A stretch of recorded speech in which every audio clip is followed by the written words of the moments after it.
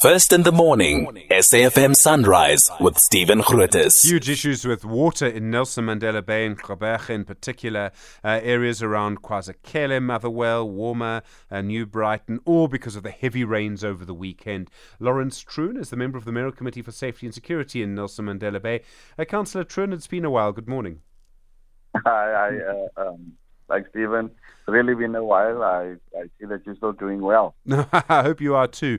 How bad is the water at the moment? How bad is the damage?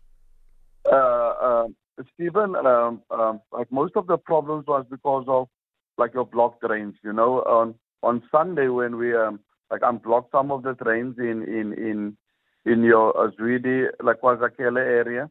You know, what they removed was rubble, was cement, was tires, and all that type of thing. So we really call upon the residents, you know, to stop throwing those type of items within our drains, because most of the floodings, if not all of the floodings, was because of like blocked drains. So how are you going to fix it? I mean, are you able to unblock those drains? Yes.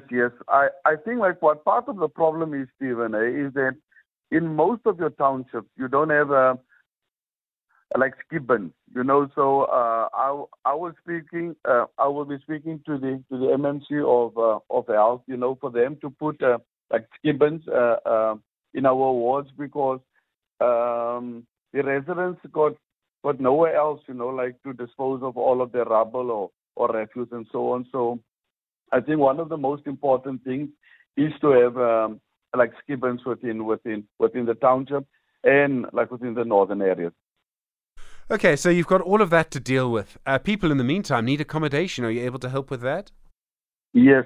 Look, we had just more than 1,200 people at our various like relief centers. As of yesterday, in Warmer there were only 18 people left. In Daku there were 18. In Ikambelethle there was only 25. So most of the people have like returned to their homes.